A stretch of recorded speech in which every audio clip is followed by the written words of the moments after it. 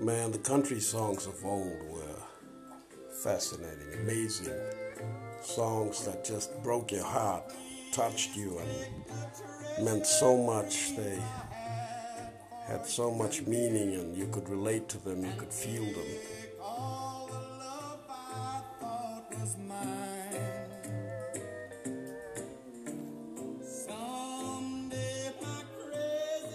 That's not the case today. These songs that you hear today are not deep, very shallow, and I mean there's a song once in a while you hear that's like the songs of old, but they're increasingly becoming rare, if you know what I mean. I mean, just listen to this.